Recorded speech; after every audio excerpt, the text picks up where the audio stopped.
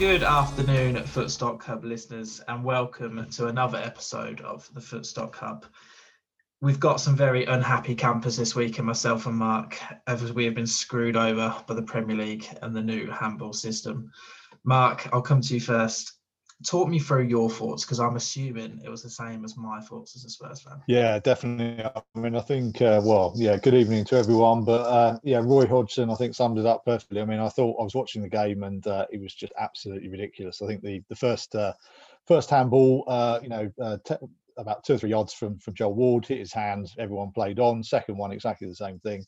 All of a sudden, that's a penalty. And like we were chatting beforehand, to add insult to injury, I think in the second half, exactly the same thing happened the other way. A ball hit Dominic Calvert-Lewin's hand in the penalty area, and no penalty was given. So, inconsistency as well as the stupid rule, I think, made for a bit of an irritating weekend for me. But never mind, onwards and upwards. Yeah, the fact for me is obviously from the Spurs one, the Eric Dart one. You have to physically jump with your arms. You can't jump in the air and challenge somebody like Andy Carroll without jumping with your hands. Like, you can't jump like a penguin. Like, do these people never play football in their lives? He's not facing the ball. He's about an inch away from Andy Carroll. I don't get what he can do. Anyway, we're going to move on because I could be frustrated about that all day. So obviously we've got Mark here. We've also got Girty, and we are also joined this week by Charlie Cresswell from Slack and from Twitter. Charlie, Girty, how are we, gents? Yeah, good. Cheers, mate.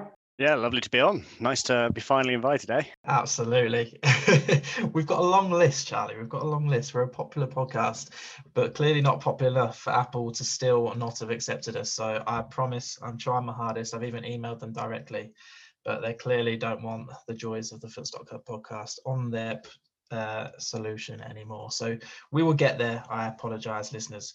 So we are recording this on Tuesday the 29th, which is around 3 or 4 hours after the lovely new announcement from Footstock that I'm yet to see, apart one or two, any negative comments. We're going to go straight into that, and we'll talk about the football at the weekend later, because I feel like that's the main reason for the podcast. So I'm just going to read out a few bits. It's a lengthy email, so I'm just going to read out a few bits and we'll have a quick chat. So the first bit of the email is how many player cards are out there.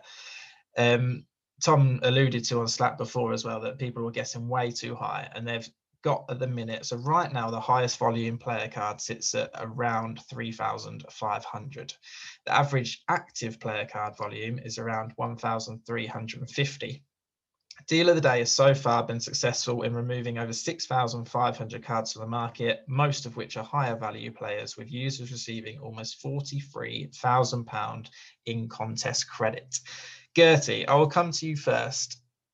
In those numbers, are you surprised by how low some of them are, or is that roughly where you're expecting? I've actually just got one up because I think I misread it the first time. I missed the part where it said that the average active card is only 1,350.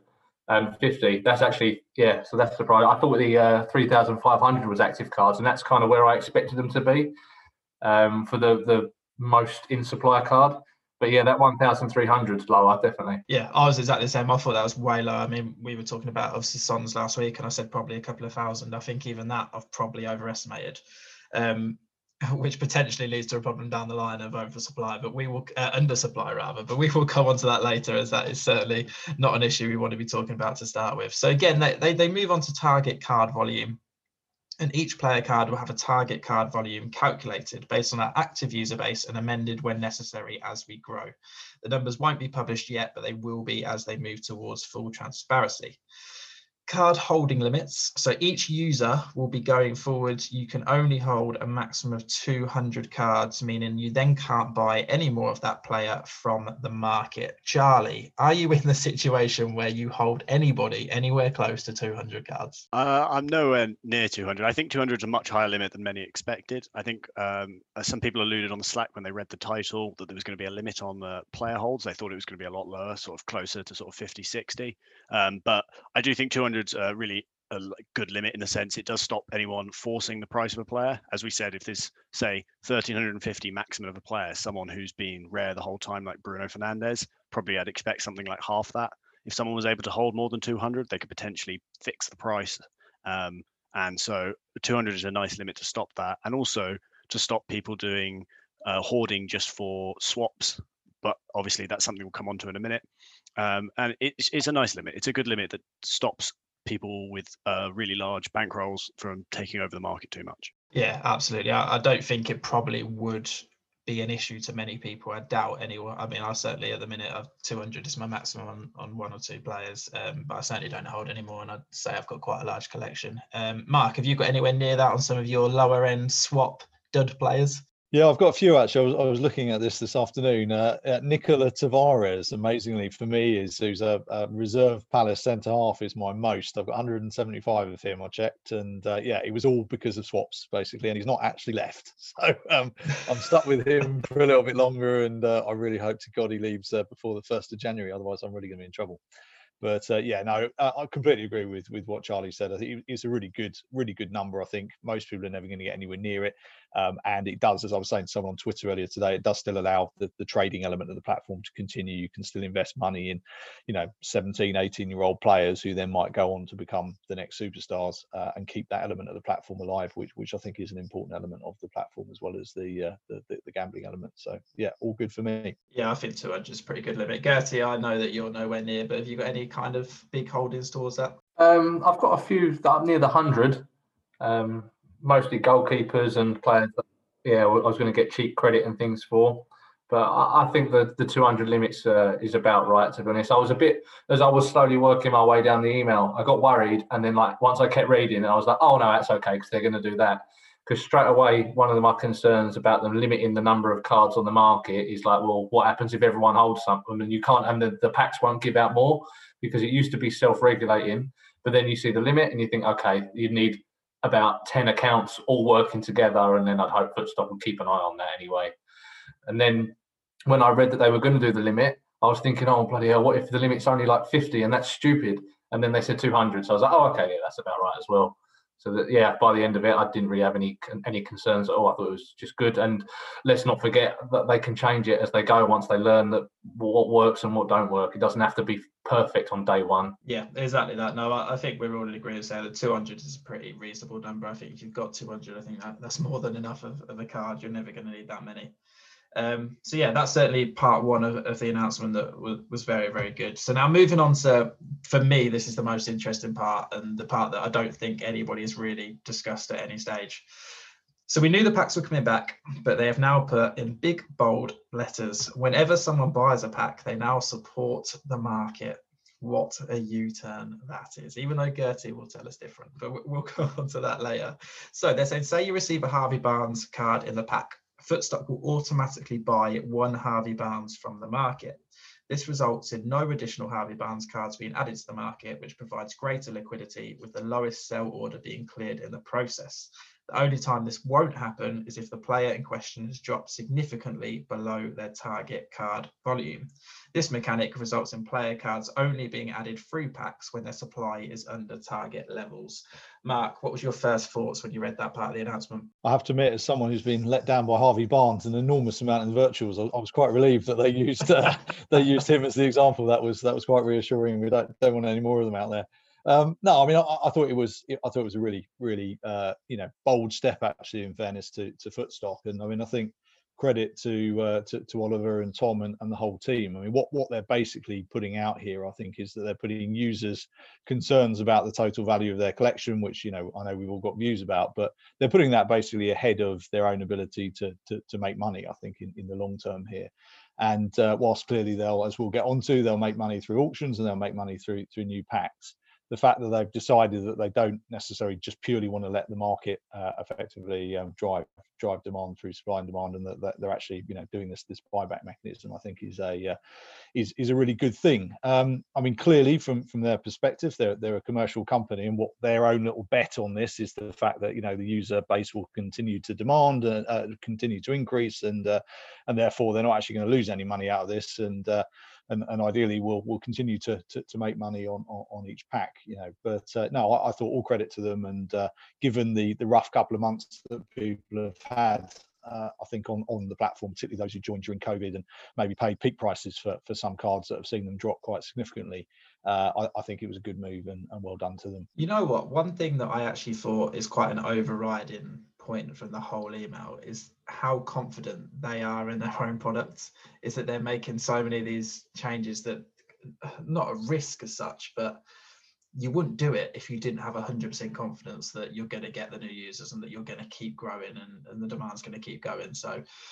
that was my overriding thought, definitely. I was going to say, I think it's also worth considering that from what we've seen, we obviously had the huge numbers of sign up sort of mid-COVID lockdown when everyone was getting on with virtuals because there wasn't real football, and the huge number of users that flocked in then. During that time, there was a lot of pack offers they were doing. I think for a while there was a 2-for-1 £100 sign up offer, which obviously flooded the market a bit. But considering that for them, supplying a card in a pack doesn't actually cost them anything, for them to put a Son in a pack cost them nothing, they will have made honestly streams of money at that point. I think a big thing that they're able to do now is because we've had some peaks and troughs with users, and a lot have joined, bought a few packs and left. They've made significant amounts of money for that, which means they can now do things like deal of the day. They can now buy players off the market. So in many ways, what people complained a little bit about was how prices dropped after those players left. It's ended up benefiting the product long term because they have more money to invest in what they see as the future of the product. Yeah, exactly that. And you tell you what else is hilarious, the fact that people have come on and left in 2 weeks and have then slagged off the product. You are the ones that have funded this, so thank you very much, because you have helped Footstock no end. Girty, in terms of the buying packs and now supporting the market, we all know you are notorious for it doesn't matter, let them keep opening packs. What was your thoughts when you saw this part? Yeah, I think it's clever. I think what this has done now is, in the past, when if people leave, and we had that crazy sign up period, and then naturally, like everyone that comes on, some are going to want to go, but they all kind of leave some cards behind that get split between that's left. So in the past, that would kind of spread around to everyone else, and then the market prices drop, and everyone moans about supply and demand and all that stuff. So what's now happening is that Footstock have almost taken that liability onto themselves. And they've said, well, if people leave, then we adjust the number of cards in the market and we buy them off you, basically. So yeah, like what the other guys have said, really, they're just completely backing themselves that it doesn't matter, because we're confident that the customers will grow. And if the customers grow, we will need to sell them cards. So it's as simple as that, really.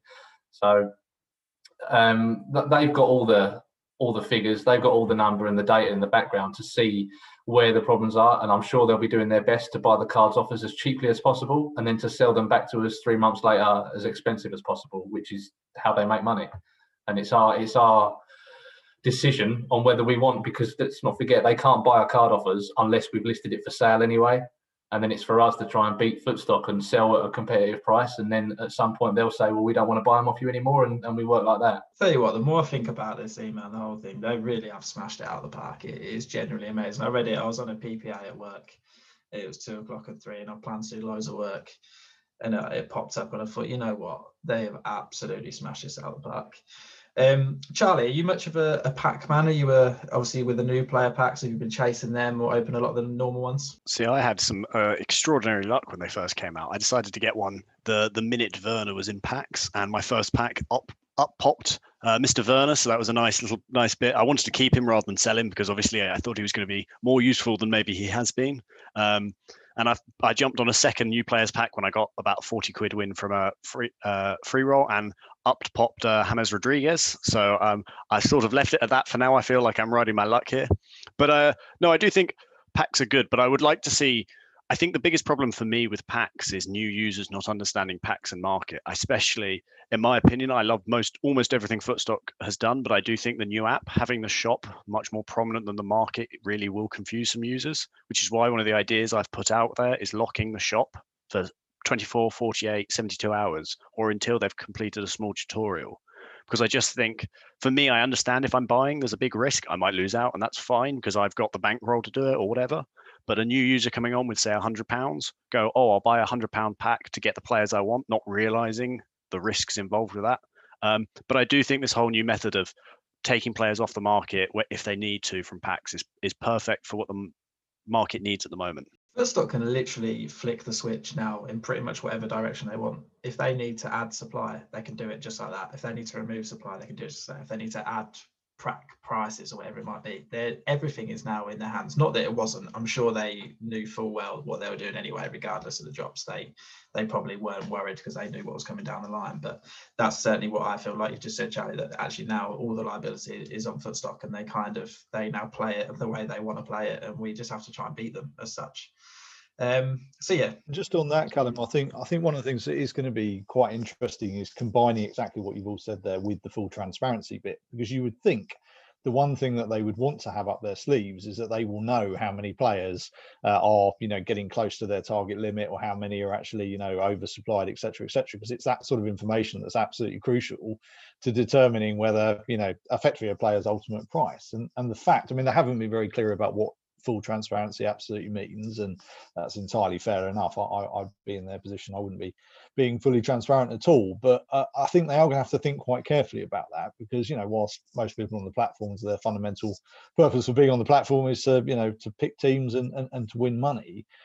If you had the time and the inclination, you could probably game quite a bit of it. So, people like Girty and others have managed to work out how the virtuals work. If someone works out how the market work, then by God, that could cause a few problems. So, they'll have to think a little bit carefully about how transparent they actually really are. So I might be wrong. So I might say there's too many songs. Are they saying that they won't come out in packs until some of them have gone? Or am I wrong in thinking that? No, I think how it will work is that all the cards will come out in packs. But if there are too many, then they'll buy one back. Right, I've got you. So then, for example, I think PP put it on Slack. So if Ollie Watkins comes out now, they're not going to buy it back because it's a new player card. But if a Kevin Long, who every man under the sun has got about 200 Kevin Longs for no reason, they'll buy him back, right? And then all that does is keep things as they are now.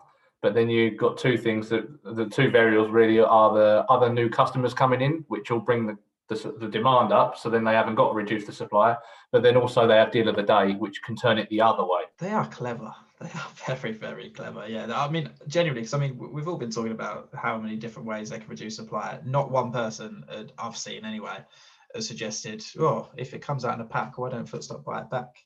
Very, very good, very interesting. And we will move on. Mark, you're probably kind of in the best place to answer this question again with your kind of so rare experience. They've talked about the player auctions, and moving forward, we'll introduce new players to the Footstock platform via player auctions. New players will be identified and then added to the auctions area of the site.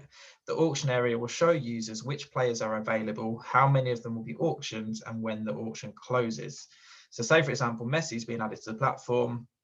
It may be 100 Lionel Messi cards to be auctioned. Users can then place a limited number of bids. When the auction ends, the highest 100 bids would be successful and the player added to those users' collections. Those users can then choose to keep the player or add them to the market to be traded as normal. By bringing in players via auctions, it will add an extra daily excitement to Footstock. It also allows us to bring that player up to a target card volume without seeing irrational pricing in the market. Now, I think you put on Twitter earlier, Mark, about is it going to be what kind of auction? I think I saw Footstock reply saying it's going to be a completely blind auction. So what's your initial thoughts on the whole player auction? Yeah, no, exactly. So just for the benefit of others, what they basically said was, yes, it's going to be a complete blind auction, and the logic behind that will be that they won't end up with IPOs on Football Index where things crash, because everyone's bidding in the last minute or so, or ending up with situations where people penny war over players. So yeah, completely understand why they're doing it as a blind auction. For me, this is probably, there's two bits of the announcement that, on a scale of 1 to 10, I'm pretty delighted with all of it, but this was one I was a bit iffy about. My only concern about this is a bit like Charlie was saying earlier. He bought a pack and he opens it up and there's a Werner in it. And that's in some ways quite a nice leveler on the platform, in the sense that it doesn't matter whether you've got thousands of pounds or whether you've got, a tenner, you've still got the opportunity to get some of the best players out of and then compete with people across the rest of the platform. My only slight concern about this auctioning is that it is going to be a bit of a race to the top as opposed to the race to the bottom. And you do run the risk, which you do have on platforms like So Rare that you alluded to there, Callum, that effectively the people with the most money end up with the best teams, and then that sort of circulates itself. They tend to win more tournaments and therefore get more cards and therefore tend to be better than everybody else. And that's I suppose my only slight concern with these auctions, that as long as they do them in a way where they probably have enough players coming out at the same time, perhaps they limit the number of people. They've said they're going to limit the number of bids that people put in. They might need to think about the number of wins that people could have on auctions. Otherwise, it does run the risk of effectively, alienating a chunk of people out of the market from competing in the pros and some of the higher end competitions for me. Yeah, that's a very interesting point. My first thought on it was just the fact that I'm going to have no idea what to bid on a player, if I'm going to be well over, if I'm going to be well under. Obviously, none of us have been in this situation. We know full well that, for example, I sold a James Rodriguez Saturday for 90 quid, which in my mind is ridiculous. But say I don't know who's a similar player, Isco, for example, same he came to the Premier League. Would I need to bid 150 to get him? I don't really know. So yeah, we're all quite in the air, but I that's the first time I've thought that. But yeah, it's a good point. But are people going to then be overpaying and then be burned and then not bid on the next ones? I'm not. Again, this is all speculation. Charlie, what were your thoughts on the auction when you saw that come out? I think it's going to be. I'm very cautious about this part. I love everything up to this point. This one I'm a bit more cautious on, partially for the reasons Mark said, which are very valid. I do think there's a big fear that bankroll will play a part, but I do think there's necessarily a benefit, assuming there's no reserve price. It could be something that people have a bit of fun, like, oh, I'll put £5 in on a bail, and it turns out only 99 people have actually put proper money in, and you get a bail for £5. My big fear is A, the bankroll, but B is how they're going to control these players going onto the market if they're limiting how many you can buy. Because if they say you can buy 5, then it could be that just 20 people buy all 100 by bidding really high, in which case you've got the supply problem. They can set the price at £500 now. Or you've got the opposite problem, whereas if you only allow one each, well, then no one's going to sell because you're going to want the best players in your team. James Rodriguez being the example, as you said. No one's going to want to, if the reason he was so expensive is because everyone wants to keep him because he's doing well. So I'm a bit cautious about how they're going to do this. Originally, I thought about potentially doing similar to FIFA, or if people know FIFA cards, they have a minimum and maximum price on cards. So they could say a 4-star card has a minimum bid price of £3 or £5 and a maximum bid price of, say, £75. But then you have the problem of, is everyone just going to bid £75 for the top price? I don't know the answer. I'm sure Footstock have a better idea than I. As you said, this email's knocked out the park in ways most of us couldn't imagine. So I'm sure they have a way, but I do think it's something that there needs to be taken quite seriously to make sure it doesn't damage the ability for everyone to take part. Yeah, that's a very, very interesting point. Gertie, what's your kind of response to Charlie, or just in terms of the player auction? Yeah, I've just been frantically reading the email again because I had a different interpretation to what those two guys, and I don't know, maybe this is right, maybe this is not, but I assumed that the auction would just be a way of dumping a lot of the new card on really quickly and getting the money fast, and then they would still be in packs as normal for anyone else after the initial big batch of auctions. So let's say they wanted to quickly get 500 of a card onto the platform. They might auction 100 or 200. And where in the past, those 100 or 200 people or 100 or 200 cards would have only been got by people smashing the packs and buying the packs and selling and buying, which everyone kind of hates and everything like that. Well, now they can just buy the specific card they want. They're already on the platform, which stop these crazy prices that we always see, and everyone knows they're like, oh, that price will drop down over the next couple of weeks as a few hundred come out. Well, that doesn't happen anymore because straight away we got loads dumped on to the people that want them or the people that want them to trade the card. And then people, the others that think, oh, I don't want to risk bidding £60-70 in an auction, they can go in the packs. And for a while, Footstock won't buy the card back from packs because the supply is low. And then you have a few months, and then once you hit the limit, then Footstock do their buyback thing. And work it like that. That's how I interpret it. I didn't think it would be, if 500 will be on the platform, then bang, we do all the auctions, and that's the only way you can get it. No, I did agree. I do think they'll be in packs, but we saw how long it took. Was it Gareth Bale? I remember I got another new players pack. I got Gareth Bale in quite early, and I remember for a while I was the highest bid, and I started at £200 and just went down by £10 until someone matched with me. But we saw how long it took. About 2 hours before anyone else listed a Gareth Bale. And even if they dump 200 onto the market, people have a limited bankroll. Like I've got a certain amount I'm willing to spend and do with. I'm not going to bid £50 and buy a pack. So if people see bidding as the option, or auctioning as the option, buying through the auction, then maybe they won't be opening the packs. So you'll still end up with the same issue of only the auction ones or the players facts. I do think you're right, though. It gets more into the market quickly for trading, buying, and using. But I'm not convinced it's going to cause the drop in price that as quickly as many would expect. From devil's advocate, surely a new player should be more expensive initially as they are newer and rarer, or am I on my own in that thought? I think at the moment that's the way it's always been. In reality, okay, maybe they're a bit fancy and a bit new, but why should they really be that much different to all the rest? I think it makes the platform flatter. I think it's strange if you're a new sign up and you see Timo Werner is double the price of a Kevin De Bruyne or something like that when he first comes out, or Gareth Bale, £180. Like, I think it's a bit weird.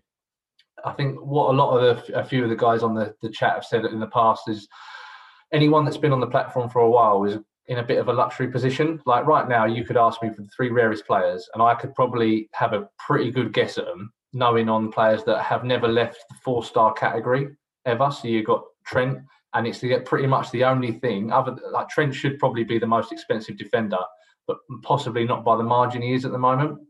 And that is just because he has never been below a 4-star, so he's always been really rare, and his supply is so low. New science won't have that. Whereas with this dumping the cards and all the new cards having the same, roughly the same on the market as the old cards, it keeps everything as a bit of a leveler for that point of view. I think this is one of the things. I mean, Footstock have got a bit of a dilemma here, haven't they? Because I suspect that I mean, I don't have this data. This is just me guessing, looking at the various different tournaments, etc., that have been played out since the start of the new season. Is that when obviously beforehand, those of us who were on the platform last year know that you often with pros you might have only had 20 people in a pro tournament if it was a single match one, and even the large ones might have only had 80 to 100 people. Now, virtual smashed that out of the park. All of a sudden, you were getting hundreds of people entering. You were getting, huge prize pots. And as we talked about on the pod last week, as a result, people were prepared to pay large amounts of money for players because the prize pots were so high. The two things were clearly connected.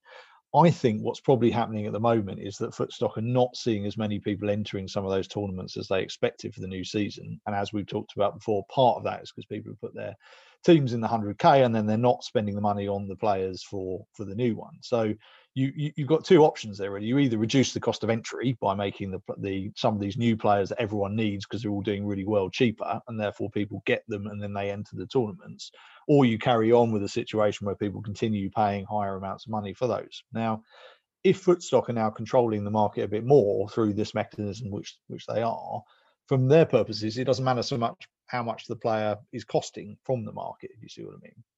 So as a result, trying to get more people to have more of the players that they would then feel confident to enter pro tournaments is I think part of the strategy behind how they're doing the player auctions and behind this email. In essence, it's about trying to open up the competitions to larger numbers of people and therefore try and get a bit more excitement back that way. I can see Girty scratching his head here thinking about it. Yeah. I'm just thinking, because it's an interesting point, because I've actually had myself in that dilemma. Last week, I come up with a new strategy where I was going to enter more competitions and try and cover different lineups. And then this weekend, fortunately, I would have lost anyway because I wanted to cover various Chelsea lineups in lots of my different teams. But because I didn't have an abundance of Werners and Havertz and things like that, I didn't bother entering, which was lucky because it wouldn't have won me any money anyway. But that was the reason behind me not entering. I'm just thinking, because the benefit of a market prices being high when there's auctions coming up is because the higher the market is, the more people are likely to bid when they're auctioning. If Salah's 100 quid, then the Timo Werner is probably going to get a bid on at about 100 quid or something like that, because it's all relative. Like, because no one really knows what a card is worth. As much as we preach, or you can do it this way, you can do it that way, all anyone really does is look at the market and go, oh, he's about the same as that guy, or he's not as good as him, but he's a bit better than that one, and so I'll pay in the middle. So it is interesting. But then if they go the other way and say, well, we're happy for prices to drop, but we think we're going to be able to sell more of the card to the users instead, and then they'll enter tournaments. Yeah, it's just interesting. That's why I was scratching my chin.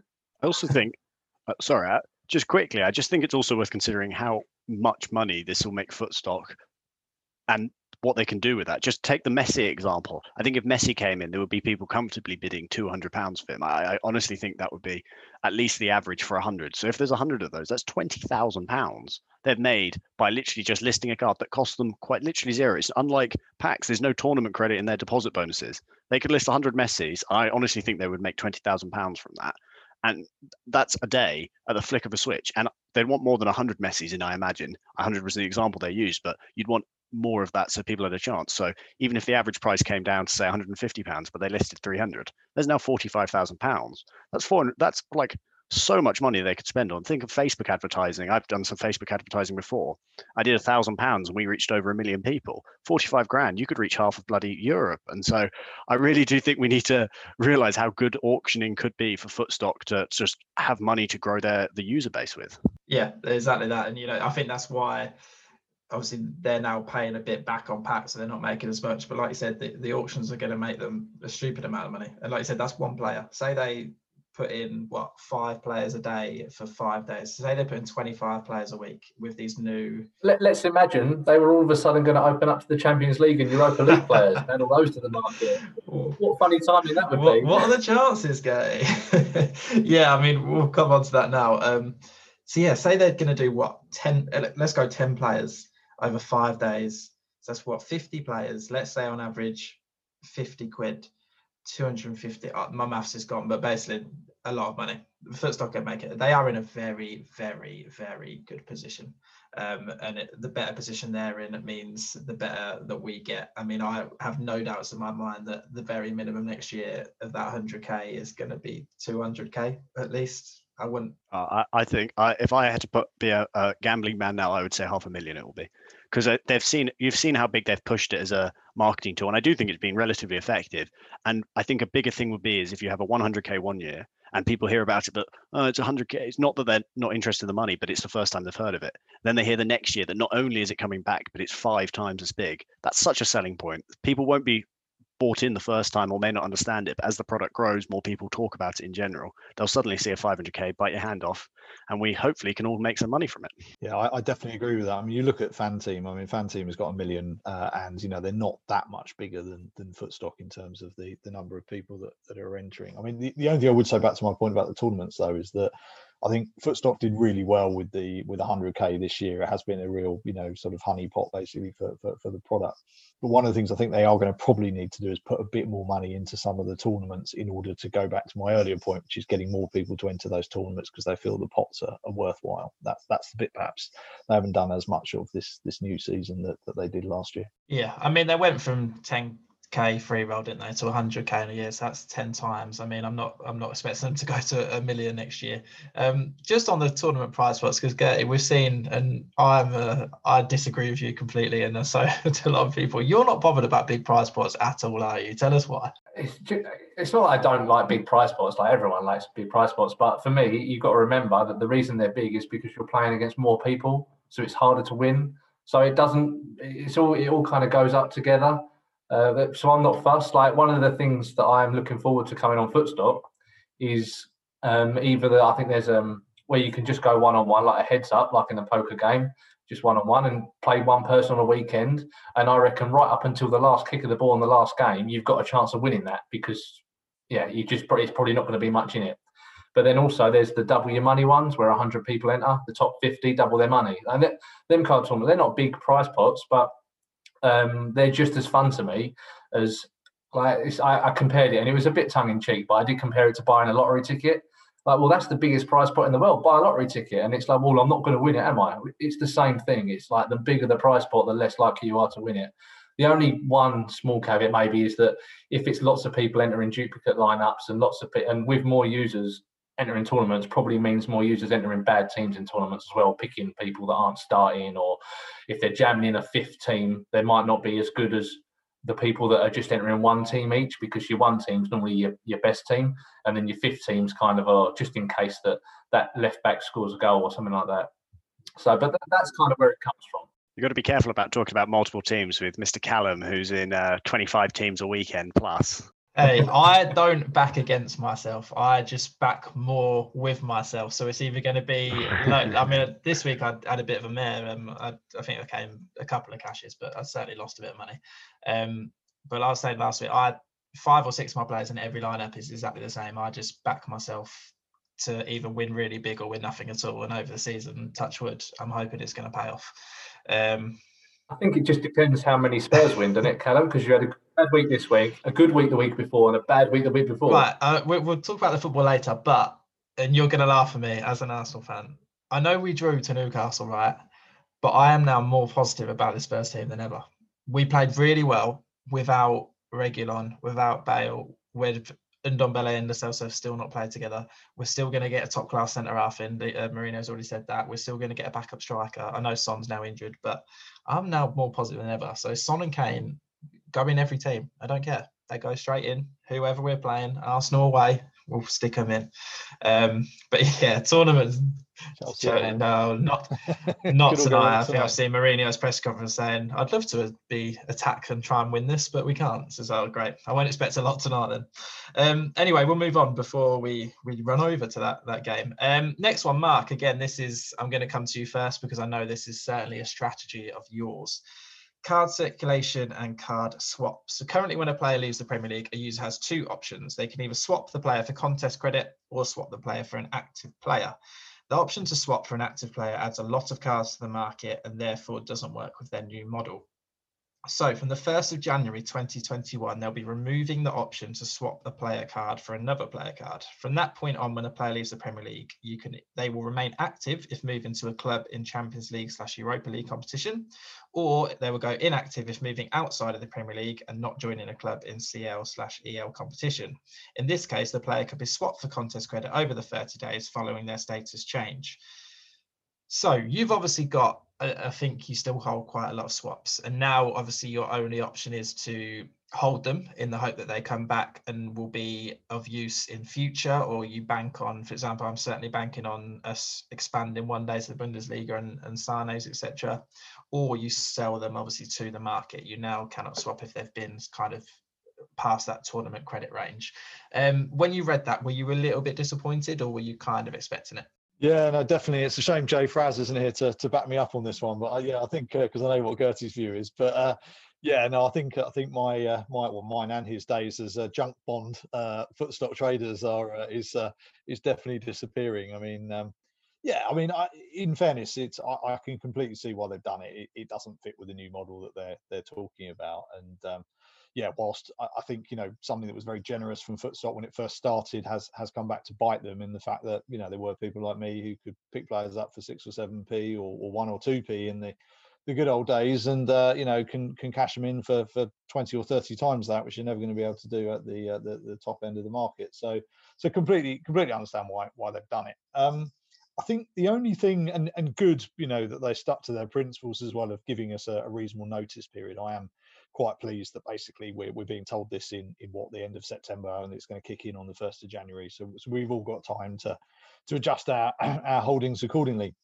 I mean, I think the only thing I would say that they're just going to need to be careful of, and perhaps that there might need to be an alternative strategy, is that you do run one of the real benefits of the swap system, I think, was that a lot of players at the bottom end of Footstock, so you might talk about maybe up to probably about 20% of the platform of players who don't play regularly, who get a little bit of Carabao Cup action in sort of September, October time, and that then become next to useless, had a value. And effectively there was, I joke about it being a junk bond market, but there was effectively a trading value at the bottom end of the market of people who explicitly looked at players who they could pick up cheap with the prospect of swapping them. When you remove that, you've still got it there to a certain extent with tournament credit, as they've said, for that 30-day window. So I think they've kept that slightly open. But we do, I think, want to avoid the risk of the market being effectively a 2-tiered market where you have a set of coveted players that everybody's after and are actively competing against, and then just a set of people that never get traded just because no one's interested in them, basically. Because that's what you've got on things like Football Index, and to a certain extent you've got that on So Rare and others, is that there's the haves and the have-nots. And Footstock was always very good, I think, at making almost every player valuable for some sort of reason. But yeah, completely understand why they did it. And yeah, RIP that particular end of my trading. It was fun while it lasted, but yeah, I've been found out. Yeah, no, it's certainly, again, I think it's something that needed, and it never really made sense to me that a rubbish, injured, relegated player, etc., could then be worth more than what they were not. So I can see why they've done it. Absolutely. Charlie, is the swaps going to affect you in any way? No, I've never managed to work swaps to my favour. I think I saved when David Silva left and he was a 3-star. I think I saved a few for that, and I think I got 0 players worth more than he was if I sold him on the market. So I think swaps hasn't really been my thing. I've used them for tournament credit a couple of times. When Watford went down, I'd bought a few of their Troy Deeney's to get some credit for him. But I think Mark's point about giving some value to bottom players is less true now than it was when we had Pogba and Sterling down as 1 and 2 star. I think there's just never going to be that much value in 1 or 2 stars because having so many players above them. So there's I think it's 500 or something that's 2-star, and then there's just not going to be enough players who start regularly that will ever be 1-star to make it worthwhile. I quite like the idea of doing something along the lines of trade in 10 different 1-star players and get slightly more than 60p per player in tournament credit. So trade 10 different 1-star players in and get, say, £8 in credit. It would encourage people to buy from the market. You could even make more if you managed to get some nice low bids in, and it would also keep that pool of 1-star players trading. And I just don't know. I don't know how to give them value when they're realistically never going to be useful for tournaments. Their real value is just as a trade-in eventually, or the hope that one of them becomes good. Yeah, Gerty, do you think that they will, with the swap for a player going, do you think that will affect the credit that they're willing to give out? Oh, good question. I don't know, because I guess they could drop it as low as they wanted, really, and then it's just about what they deem as fair. But I mean, there's nothing in the past that says they wouldn't be fair, and they've always kind of tried to do it on the average price. But then if the average price is dropping because people don't think they're going to be able to swap anymore, then yeah, it could be a chicken or the egg thing. But I think if they left it at more or less what it is at the moment, it's pretty fair, because a lot of these cards, I was buying like a 38-year-old Glenn Murray, and I was buying him only because I wanted the tournament credit. So I'd always pay someone 20% less than the tournament credit. So I think there will be some sort of market in there for players that are pretty useless. And then back to your point, really, I know it's been a bit of a nice gravy train, but if a player is useless, then sometimes we just have to accept that they are useless. A lot of these 1-stars will end up being half decent, or not. Even if they're not half decent, they'll end up with games, as we've seen in the Carabao Cup recently. There's been plenty of cards that we all thought were useless a little while ago, and then they're returning some good cash, like Robson Kanu won me the amateur last week, and yeah, I wouldn't have put him down as a top Premier League player. Yeah, I've done this. I was just saying to you like earlier. I've started to try, and now I'm getting rid of my useless players, and I've held on to them because I've always felt like there was some kind of value. But I was looking through early, and I've still got like 40 Czech Quixotes at Palace, and I'm never ever going to put him in a tournament. So what is the point in me holding him? I mean, I was saying again, I've got about 30 Laportes. I'm only ever going to use him in maybe a single game here or there, or the odd beginner. I don't need 30, even though I think he's a good player. Same for Joe Gomez. I was holding about 30, and yeah, he was about £2. I'm thinking, am I really going to put him in a tournament? No. Why do I need him? So now my personal route is I'm going down of, right, get rid of all the rubbish I don't ever use, and I'm going all in on the tournament players I want a lot of, and actual promising youngsters that now that there is a bit of that rarity, I now have faith that I can buy those youngsters with my knowledge, and if they do become better, they will then become a lot more worthwhile, and the prices will go up. So I'm now a lot more confident going down that route, whereas at the minute I've kind of just, if I've got some rubbish in a pack, I just keep it just in case. Whereas now I'm like, nah, it's not happening. The rubbish is going, and I want a big cash balance for the Champions League and Europa League packs. So they are coming out. The first one, it doesn't say actually, but I think it's within the next week and maybe somewhere later. So then naturally intend to add players at a very gradual pace to minimise the impact on the existing player pool. The core focus of the products will remain in the Premier League. There'll be just as much use for a Premier League card as ever before. But within the next few weeks, they will start to add European players who face Premier League opposition on Champions League or Europa League game day 1, and then other players from Champions League, Europa League groups that include English teams. So these will be added in small batches via auction. We'll keep these volumes lower than the Premier League cards, as a section of our users will be happy just to focus on the Premier League. And then moving into early 2021, we'll add further players for the knockout rounds before their focus shifts to the summer and Euro 2021. Girty, I'll come to you first. I haven't prepped you for this question, so you may not know the answer. Is there one or two players that you are majorly going to be targeting that you feel like you may be able to get for a reasonable price in the Champions League or Europa League? Probably not. I'm a Premier League guy, really. I think with this whole announcement, the only good thing is that a lot of people were a bit scared of these new players coming in because they were thought that all the attention would go off their Premier League players and all the prices would drop. But I think we can quite clearly see now that whatever people are paying for these is just going to get used as funding to reduce the Premier League supply until they're kind of at a nice balance. So that's the only thing I was interested in. So that's a pretty boring answer to your question. No, it's fine. I actually think that, on the auctions, I want to get involved. So I'll probably try and bid for one of each player. I'm not going to go, I want 5 messes or whatever, because they're useful once every 3 weeks and I'll probably stick them in one tournament. So I think even though people will want them, I can't see people going, I'm going to go and bid for 10. I don't quite see that happening. Charlie, is there any one or two that you're majorly interested in? So I might be the bearer of bad news here, but I'm not convinced this is the right time for Footstock to introduce the Champions League and Europa League. I know that goes against the grain of everyone else, but I've been thinking about this for a while, and I love Footstock. I have total faith in them as a product in the future, but I think it's early for me. I think they should wait until after Euros and introduce a few during the Euros and test how it affects the market. I think realistically, if you keep an eye on the Footstock Slack and you look at the leaderboards, it really is quite a small but active user base at the moment. And I think it's something spreading the market a bit thinner, which is realistic to what it's doing. We haven't seen the sort of growth that we saw during the virtuals over COVID. I think it's a bit early. There are players I think that are going to be really good value, and I do think it adds a fun dimension. But my opinion is it is a little early. But there's some players that I think you can get great value out of. Dimitri Payet, we all remember him from his West Ham days, but he's going to be a lot cheaper than expect. People often, I think, forget how good some of the attacking midfielders are in Europe. I think Di Maria, he'll be overshadowed by by Neymar and Mbappe, but he's absolutely class in the Champions League, and I think he'll come good. And there's also going to be a lot of second string Champions League players who wouldn't start in the 11, but once a team is qualified and they have an easier match, they may play. If PSG have got a match left and they've already qualified, they could stick on some of their youth, and there are some really good youth players all over Europe that I think could be really valuable to people. But I'm interested. It makes the Champions League draw and the Europa League draw 10 times more interesting than it's ever been. If you see a very easy Liverpool group or a very easy, say, Barcelona group, but Barcelona haven't got any Premier League teams, then you're going to have to look out for who performs for them for when the knockout stages come. I think it is quite a nice time. I can't see, unless someone's really stupid, I can't see people selling up to go and buy more. But you know what? I'm now fully in the camp of, if people want to sell up and give me their players for cheap, send them my way. Because even the little rise today, I'm a bit like, stop. I don't want to pay that much for some players. I'm so used to these prices now.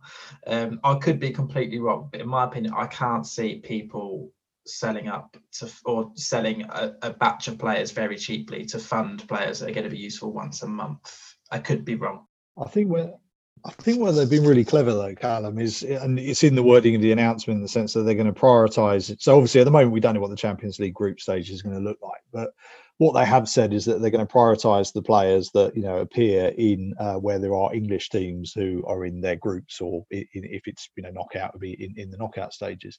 And where I think they've been quite clever there is that I agree with what Charlie said in the sense that it is a bit too early. But if, for example, Spurs were playing Bayern Munich again, I'd have the Spurs players already that I want, but I'd probably be sitting there, and I'm not going to make the joke that Gerty's going to think I'm going to make, but I'd be sitting there saying, well, actually, if I had a Lewandowski or a Thomas Muller or a Serge Gnabry, that's going to give me a real differential in this tournament, because everybody else is going to have Son and Kane and, et cetera, et cetera.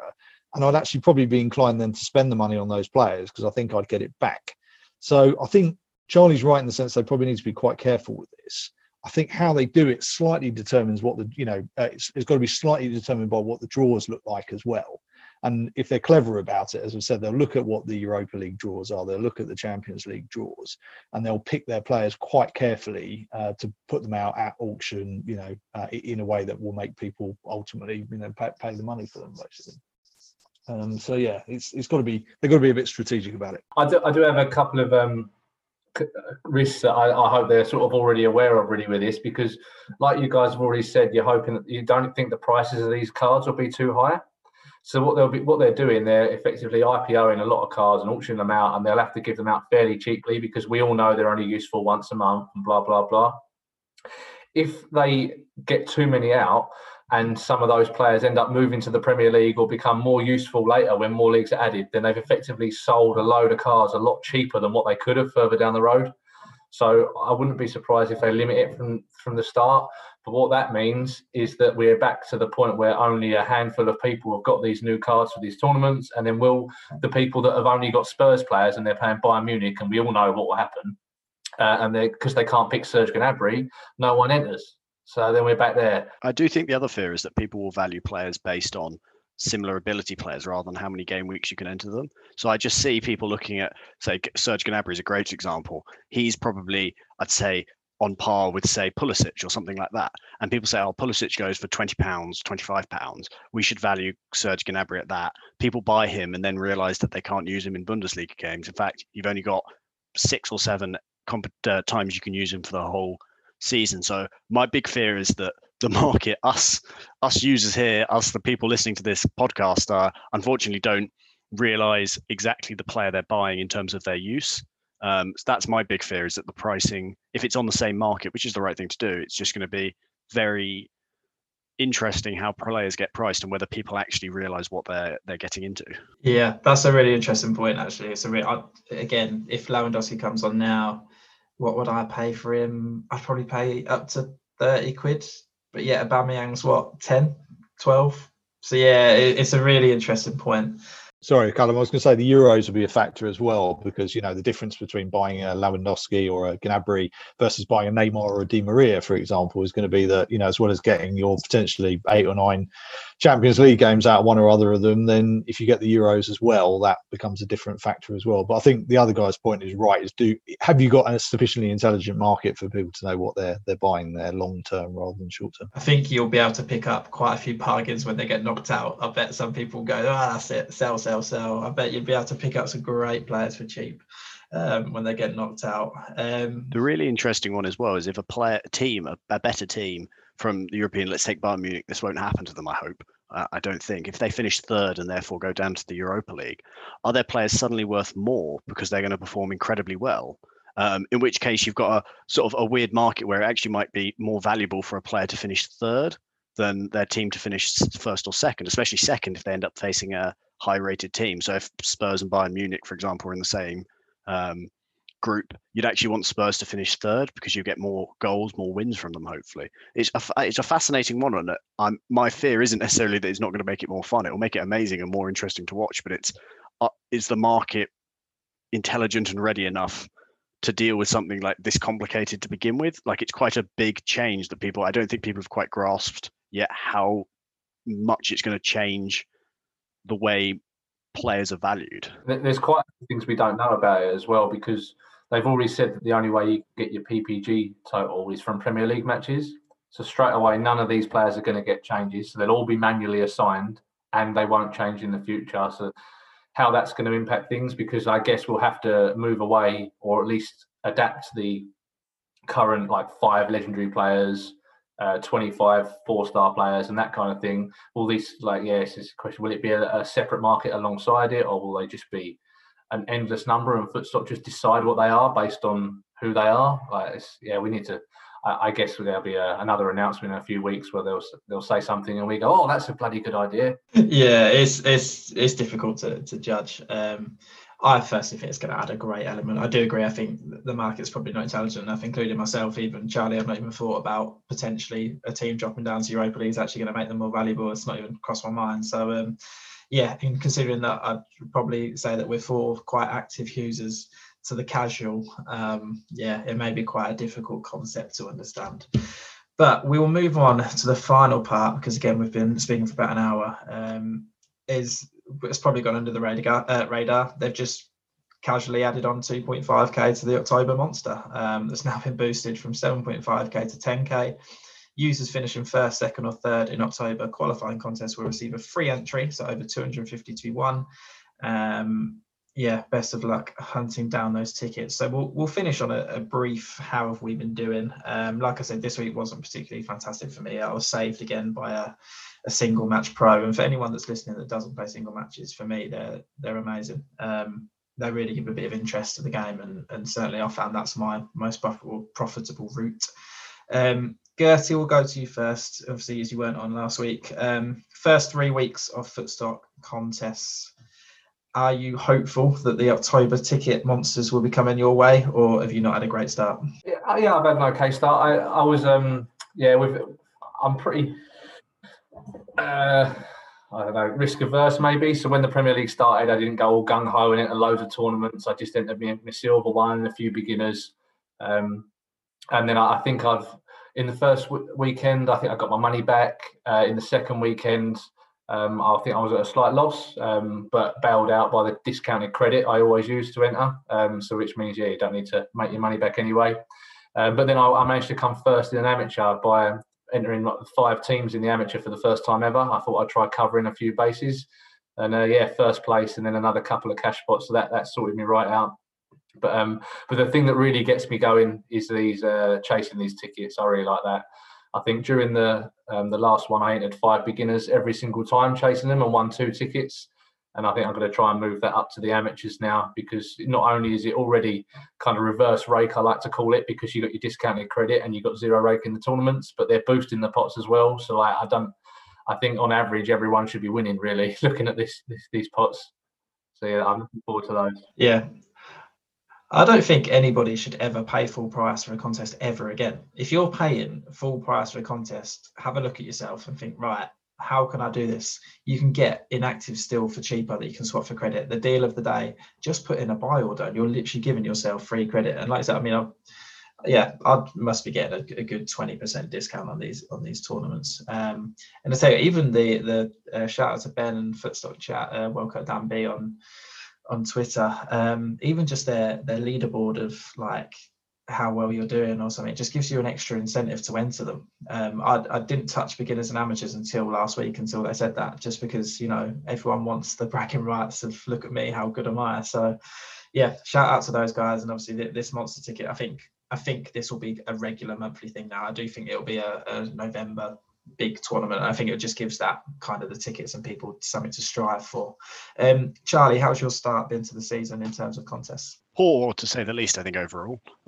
Unfortunately, I did unbelievably well, for me at least, between the restart and the end of the season. I think I finished in the cash in about 70% of my entries. Never a win, but a really good, consistent cash finish. And since the restart, I've had 1 win on a singles amateur and sod all else, basically. I think I've barely finished in the cash elsewhere. I always seem to be let down by just one player. I was just away from the cash in the Game Week 3 Pro, and Jorginho got me 0 points and didn't play. I literally needed 1.1 point from him. Even a sub appearance in a 3-all draw would have got me enough points. But so it's been a poor start, but I'm going all out for the amateurs this week and next week. And I do love Carabao Cup games. I'd say I think I enjoy them more than even the proper Premier League games, because you get to chuck in your completely rogue, your Yarlemalenkos, your Halas, your Joe Ellingtons, who scores apparently more goals in a single Carabao Cup game than you can in an entire season. It's a lot of fun. And so yeah, I'm going all out from here out. It's just a bit of fun, isn't it? Yeah, no, fair play. No, I absolutely agree. The fact that there's contests constantly now as well. I mean, virtual's out for me, but the fact that literally every day there's a contest is exactly what Footstock should be about. Mark, obviously we heard about your first 2 weeks before. How was your last week, this current weekend? How did you go on? Yeah, it was mixed, actually. I mean, a couple of things based on what you guys have said. I mean, I think firstly, I really like this single game player of the day. I think it's fantastic. I mean, not least just because I won it with the I forget who it was on Saturday now. I came second. I had Bruno on Saturday and was sitting there thinking, oh, this is terrible. What a stupid thing to do. And then of course he popped up with a penalty at the end. So there was a lot of jumping around in my front room at that stage. And the fact it was against Brighton was even better.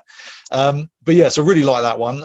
Really like the singles. Like you say, I was a bit annoyed last night. I think I I would have had your team actually. I had Alisson, and then I read on the BBC website that Firmino always scores against Arsenal, so I swapped Alisson out and put Firmino in, and ended up coming third, I think, in the end. So that was a good one. Definitely agree with the single days. On the I've not done pros for the last couple of weeks, largely just through lack of time, but I've been doing right on the beginners, and building on what Charlie said. I think one of the things I really like about Carabao Cup and some of the trading on a match day is that even if you don't win, you can often make your money back by, putting a whole load of players up for sale, on a Saturday morning, getting your 20 quid or whatever out of that, and then putting that in for 3 or 4 amateur entries or beginners entries, etc. So lots of ways to play the platform. And not after that beginners win of week one, I've not been troubling the top end of the tables. But yeah, we've got virtuals this week, so looking forward to that on Friday.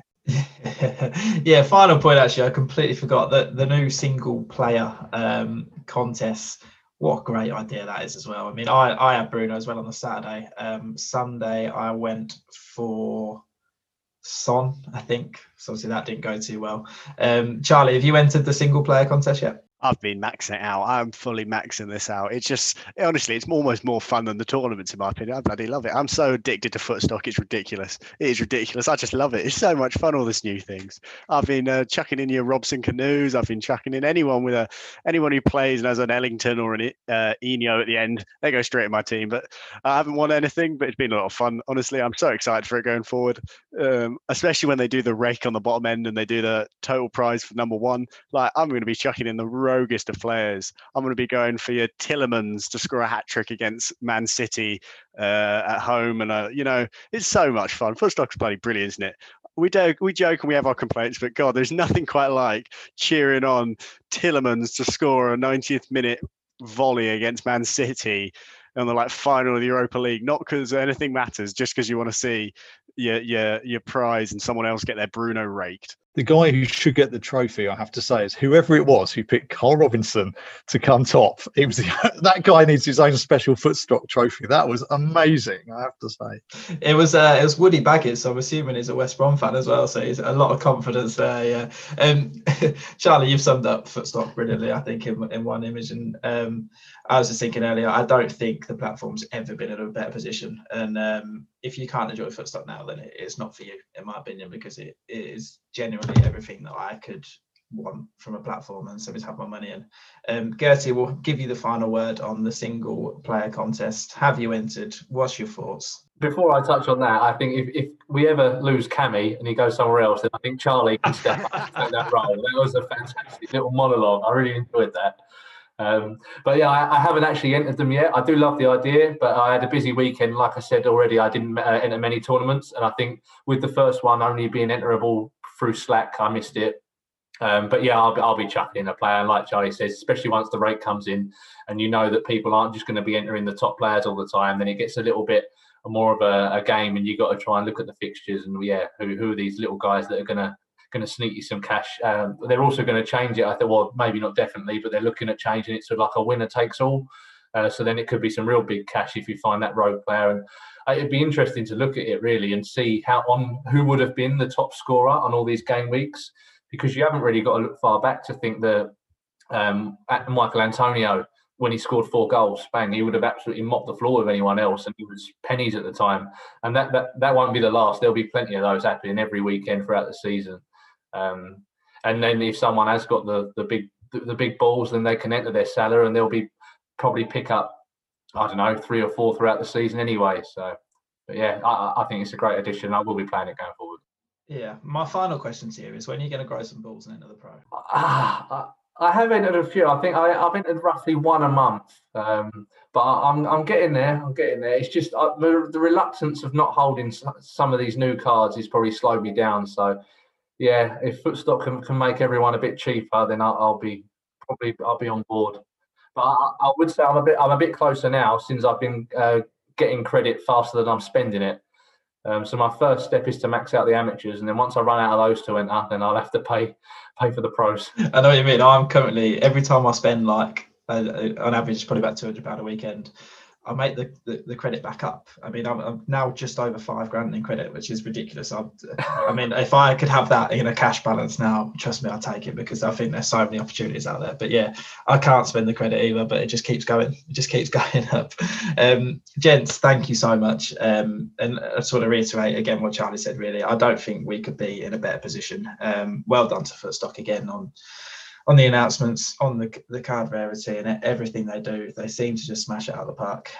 Charlie, thank you very much. Been an absolutely amazing guest.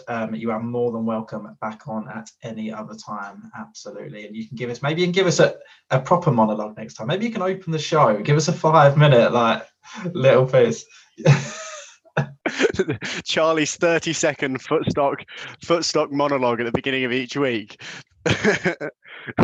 You need to basically, it depends on whether Liverpool have won or lost 3-0 to Watford when I've been to the match. Last year, the only Premier League match I managed to get to all season was Watford versus Liverpool in my hometown where I live in Watford. The only game of the season I managed to get to. And we got spanked 3-0. What the bloody hell is this about? I've spent my bloody money going to one match a season and it's the only match we lose. It was honestly. I'll tell you what, if there was this week's results had been in virtuals, there would have been a riot, that is for sure, with it, the Leicester City and the West Brom Chelsea and the Man United winning. There would have been a riot. Anyway, gents, thank you very much. Everybody that's listened, have a great week, and we will speak to you.